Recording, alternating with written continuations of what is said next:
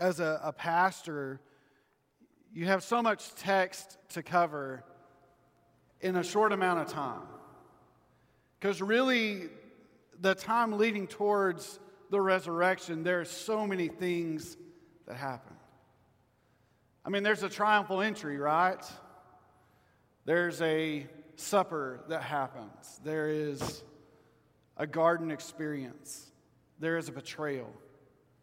There is a whole judge and jury at the wrong time, at the wrong place. There is a scourging. There is a crucifixion. There is a timeline of quiet and hiding. There is a tomb that is sealed and guarded. There is a tomb that is opened wide. There are so many things we can talk about when it comes to Easter. And I take it very seriously every year that we get to this time of what do we talk about and what do we think about and how do we prepare our hearts as we get closer to Easter Sunday, because what happens each Sunday leading towards Easter is important. We need to start preparing our hearts for that remembrance of not a death that was had, but a life that was renewed by rising from death. So because of that, today I want to go through with you 4 weeks, if you will, the final being Easter Sunday on April 1st. But today I want to start about talking about without Easter. Without Easter, what do we do? Without Easter, what happens? And what happens when we put Easter in its proper place? What does it teach us? Because it's more than just knowing something on a page. It's an action that happens when we start to experience Easter the right way. I believe there's a lot of people that know the Easter story. They just don't know what to do with it. There's a lot of people that know everything about this from childhood. Maybe they grew up in church, but have never done anything with Easter the whole time. And so they're left at the end of their lives going, I knew the story, I just didn't know what to do with it. So today, we're going to talk about without Easter, what would we know or how would we know about service? And so in John chapter 13 today, in the first verse, we kind of encounter a moment, if you will, where Jesus is spending time with the disciples. They're enjoying the Passover festival, and this is where our story picks up. You can just imagine if we're going to lay down this scripture the right way, what's really about to happen.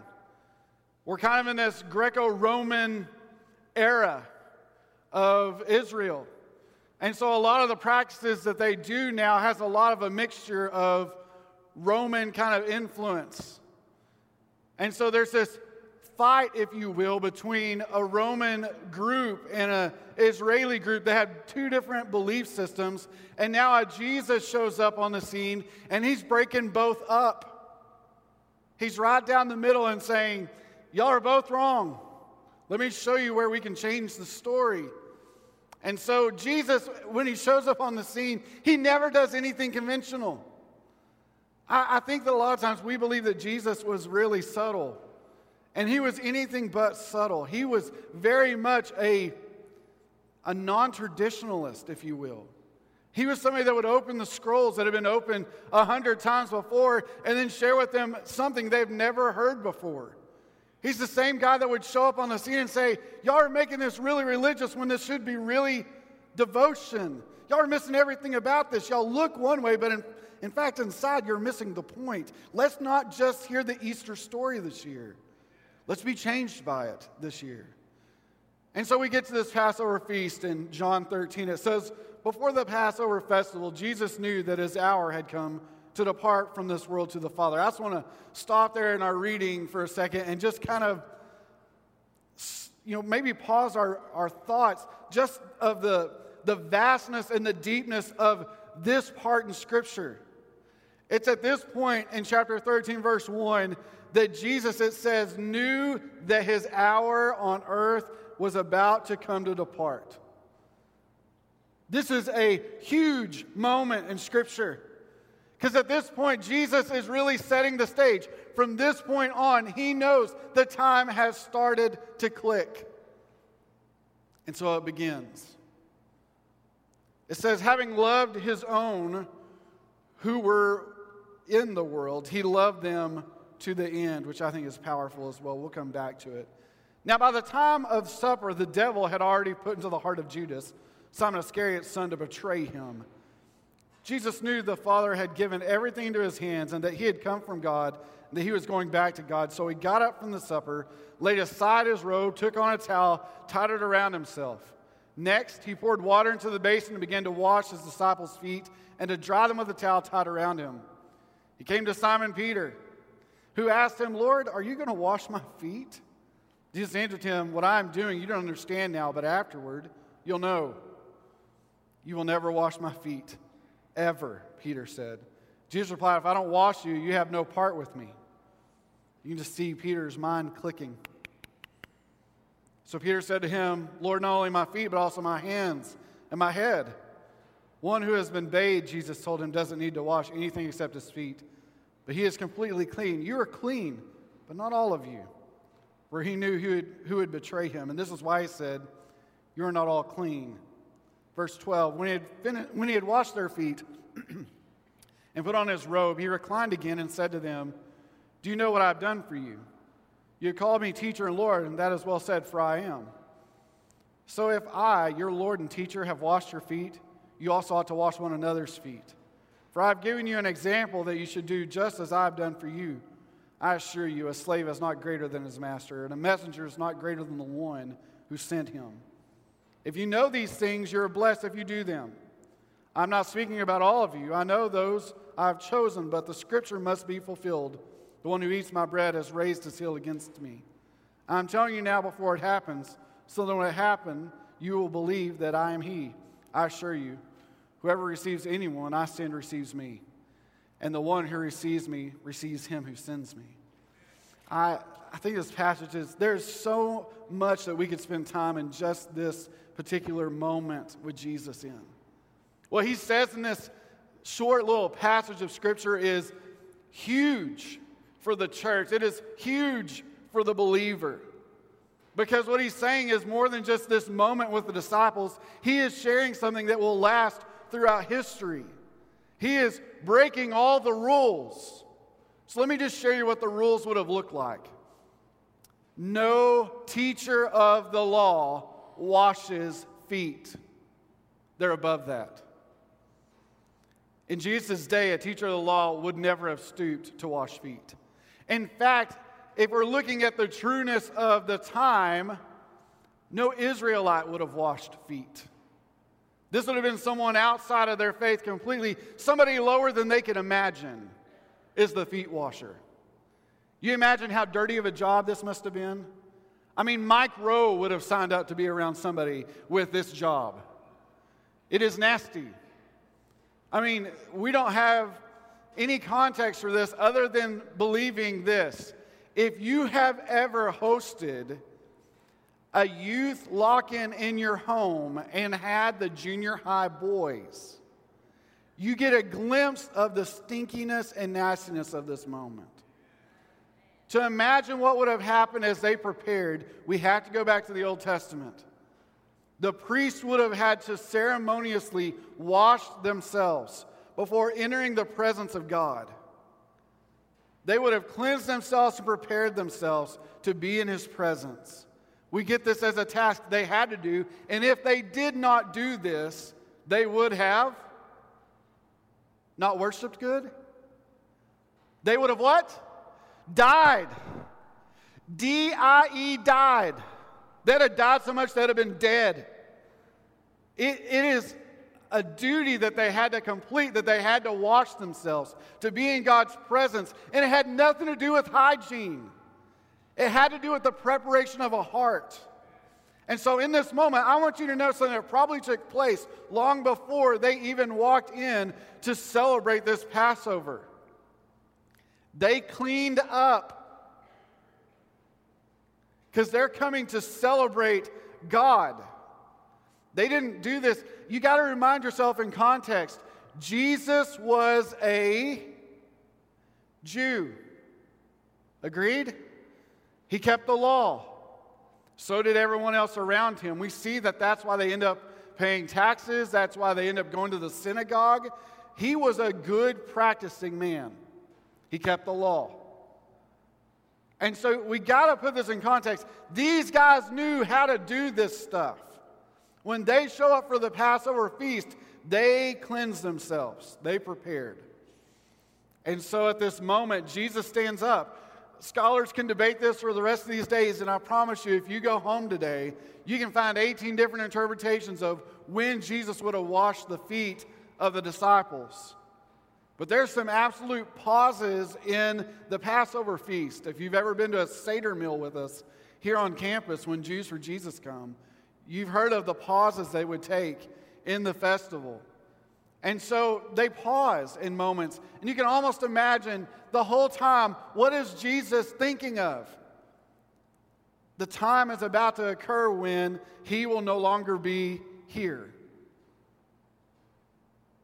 And so he is going to prepare his men for the presence of God. And so he gets up and he does something that you did not do. He took out his outer garment and he wrapped a towel around himself. And the teacher became the lowest of lows for his men. But why? Why would he do this? Why would a Messiah, a teacher, the greatest that has ever been, astounding the greatest scholars in the temple as a child, why would he stoop so low? He could have done something else. Believe me, there was plenty of opportunities for Jesus to show service without washing feet. I don't know about you people in this room. We had this discussion upstairs. Some of y'all just don't do feet. You think of feet and you go, nope. You don't look at your own feet.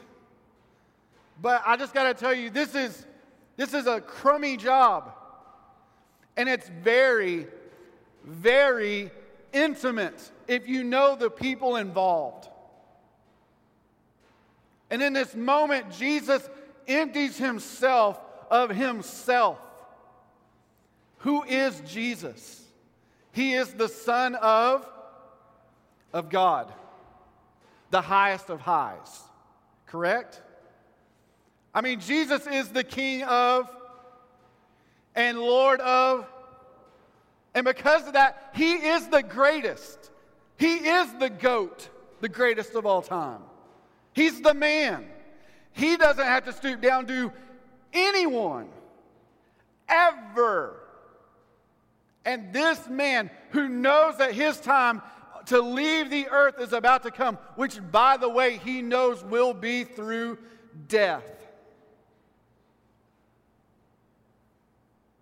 is at a perfectly good meal to celebrate a perfectly good God, and takes out a perfectly good outer garment to put on a slave's attire and washes the feet of his disciples. How many disciples' feet did he wash? All of them. But one guy pops out, and we'll talk about him in a second. But we need to start by saying this: Jesus' love comes with no end. Comes with no end. How do we know that? Having loved his own who were in the world, he loved them to the end, is what the scripture says. That is a powerful love. You know why that's powerful? Because they are a bunch of doubting, sinful dudes. Prone to think of themselves above others. Prone to doubt every step of the way. How many times did Jesus feed the multitude? Twice. The first time it happens, they're all astounded. The second time, they're all astounded. Second time he says, how much do we got? And they're like, I don't think we have enough. This is the second time, guys. He's done this before. Someone should be like, all I've got is Skittles and pocket lint.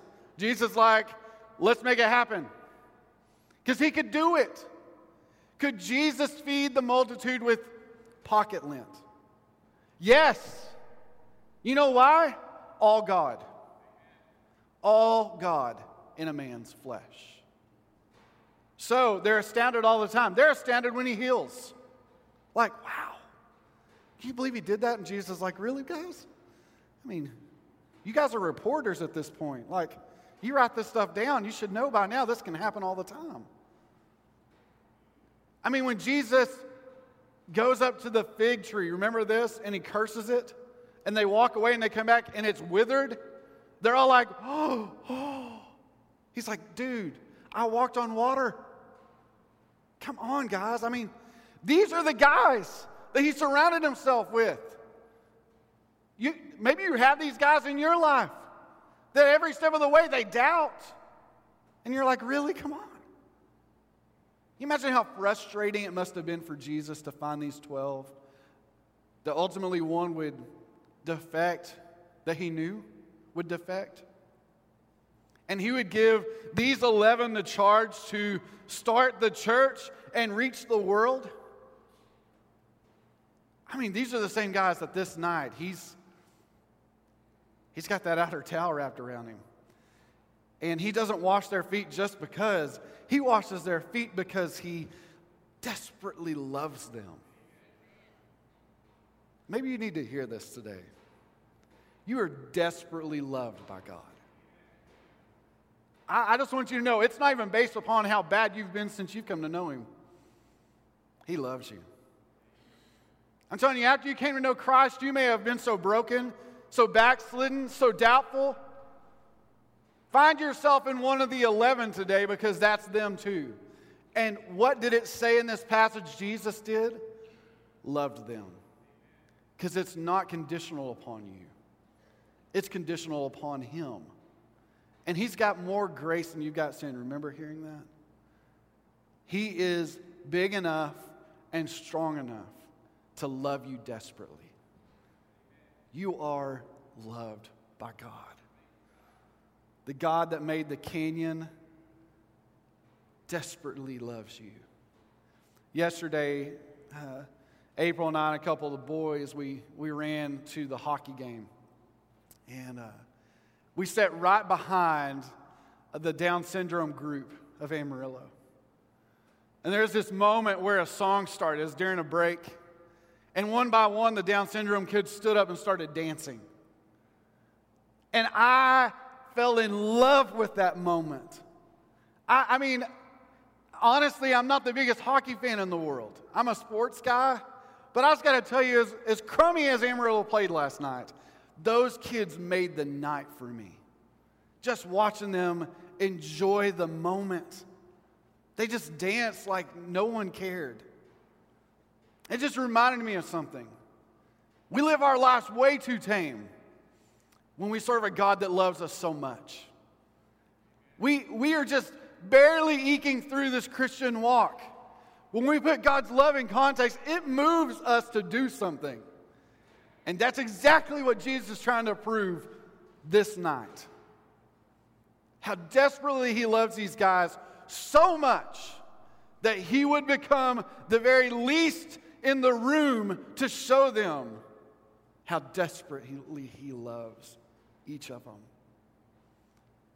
Did Jesus love Judas? Yes. Would you have?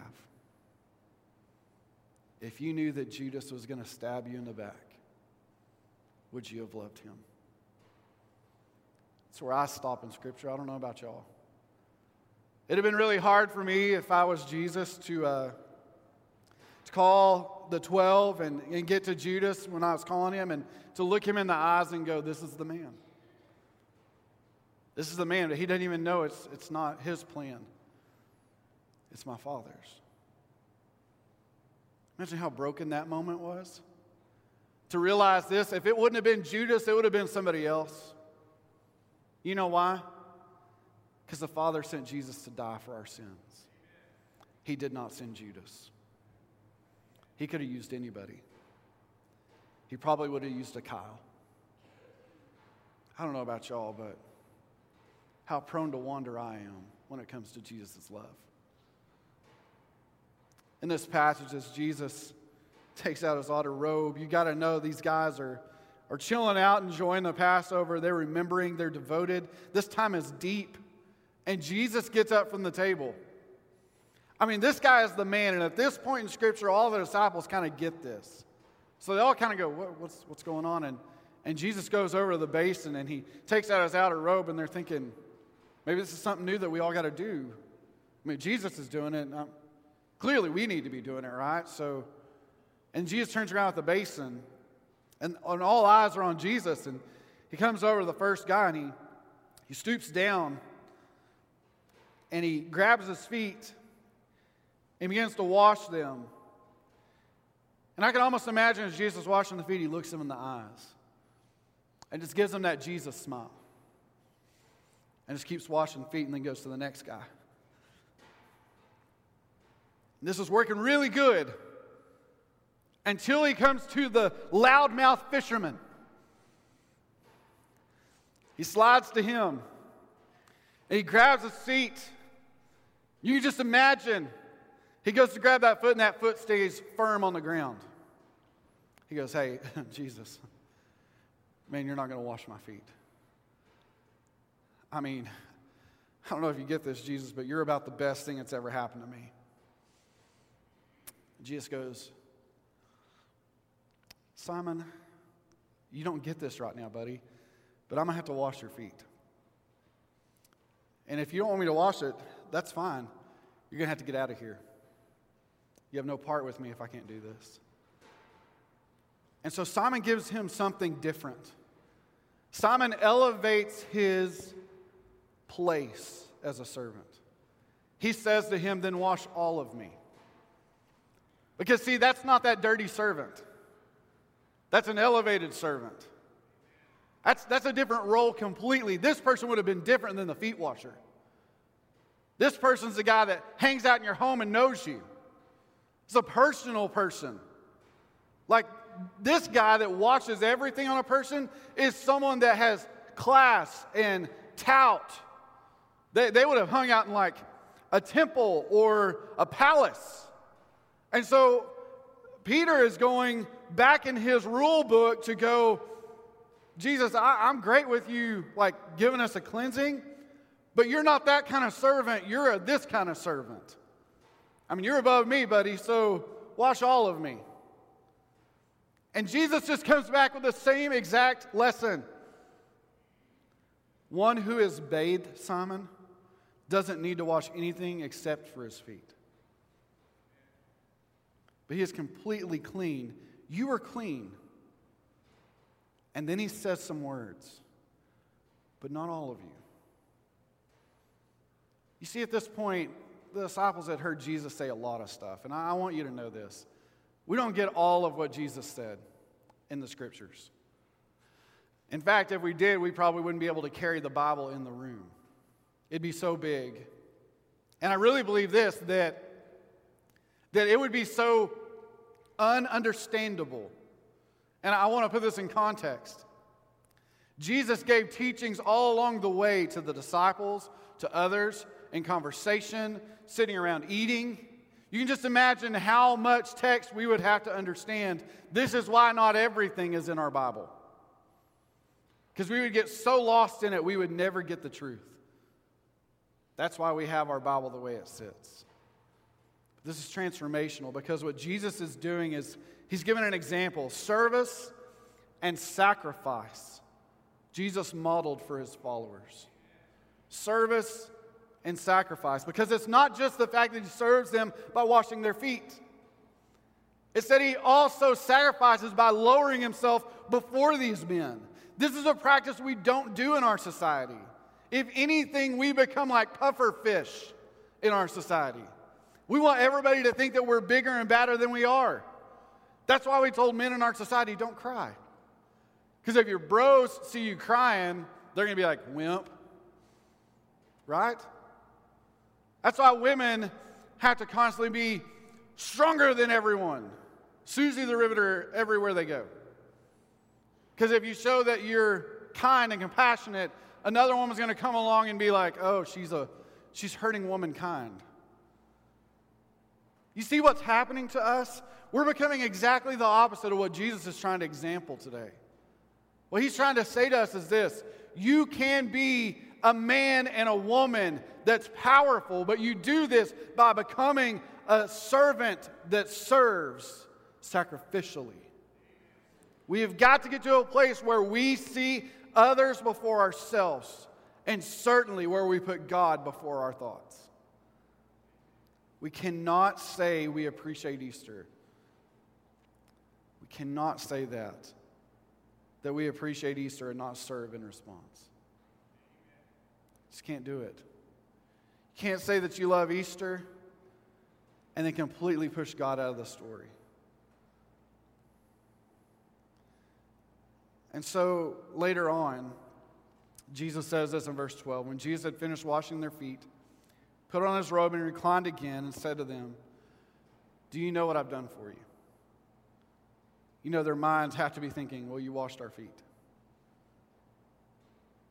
And he says, "You call me teacher and Lord. This is well said, for that's what I am. I'm your teacher and I'm your Lord. So if I, your Lord and teacher, have washed your feet, you also ought to wash one another's feet." And verse 15 says this, "For I have given you an example. You should also do just as I have done for you." And I want to stop by just saying this. Jesus is not asking the church to physically go wash everybody's feet. We would be missing the point completely. He's asking us to do much more than that. He's asking us to serve each other deeply at the cost of ourselves. And more than anything, he's given them an example of what he's ultimately about to do at the end of this week. He is ultimately going to pay the deepest sacrifice that anybody's ever played on the planet Earth. He is going to die for the sins of people that aren't born yet, that would never receive him. You know, I always think about the cross, and I think how desperately I needed Jesus. And I just have to believe with all of my heart that because Jesus took on the sins of the world, he knew my sins. And he knew yours. But he also knew the sins of people that would never receive him. And he died to pave a path for them to the Father that they never took. I just kind of wonder if that's not a big piece of the cross's suffering. Is knowing that he would pay the price of the sins of people that would never receive him as Savior and Lord. You know, one day, you and I, our life will end. We will take our last breath this side on earth, and we'll inhale that side of heaven. And on that day, we will stand before Jesus.